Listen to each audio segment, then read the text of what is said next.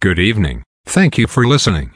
I will bring you up to date on various stocks, bond, currency and commodity price changes and give highlights of today's news. Please subscribe to the podcast for automatic downloads. As of 6:21 p.m. stock markets were higher. Standard & Poor's Toronto Stock Exchange Index was up 39.91 points to 20,330.32. Dow Jones Industrial Average was up 37.57 points to 34,890.24. The Nasdaq was up 85.88 points to 15,462.43. Standard & Poor's 500 Index was up 17.24 points to 4,514.87. Asia and Europe. The Nikkei 225 in Japan is up 122.5 points to 32,352.5. The China CSI 300 is down 1.6 points to 3,788.51. The DAX in Germany was down 38.92 points to 15,891.93.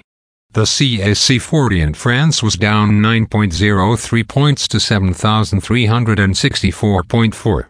The FTSE 100 in London was up 8.68 points to 7,473.67. Commodity markets. Gold is up $1.15 to $1,971.55. Silver is down $0 to $24.65. Crude oil is down 8 cents to $81.64. Copper is down $0 to $3.83.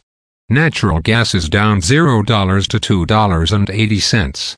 December corn closed at $4.80 3/4. November soybeans closed at $13.86 3/4. December wheat closed at $6.07. The Canadian dollar is 1.3536.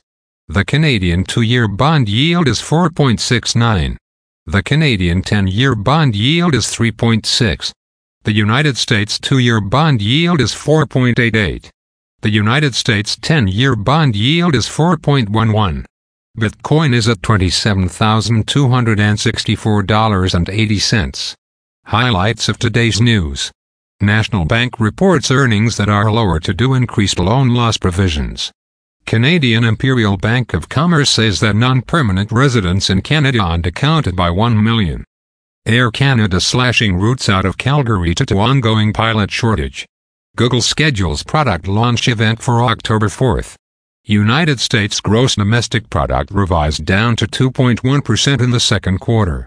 Again, thanks for listening. For automatic downloads, please subscribe on a podcast app or platform.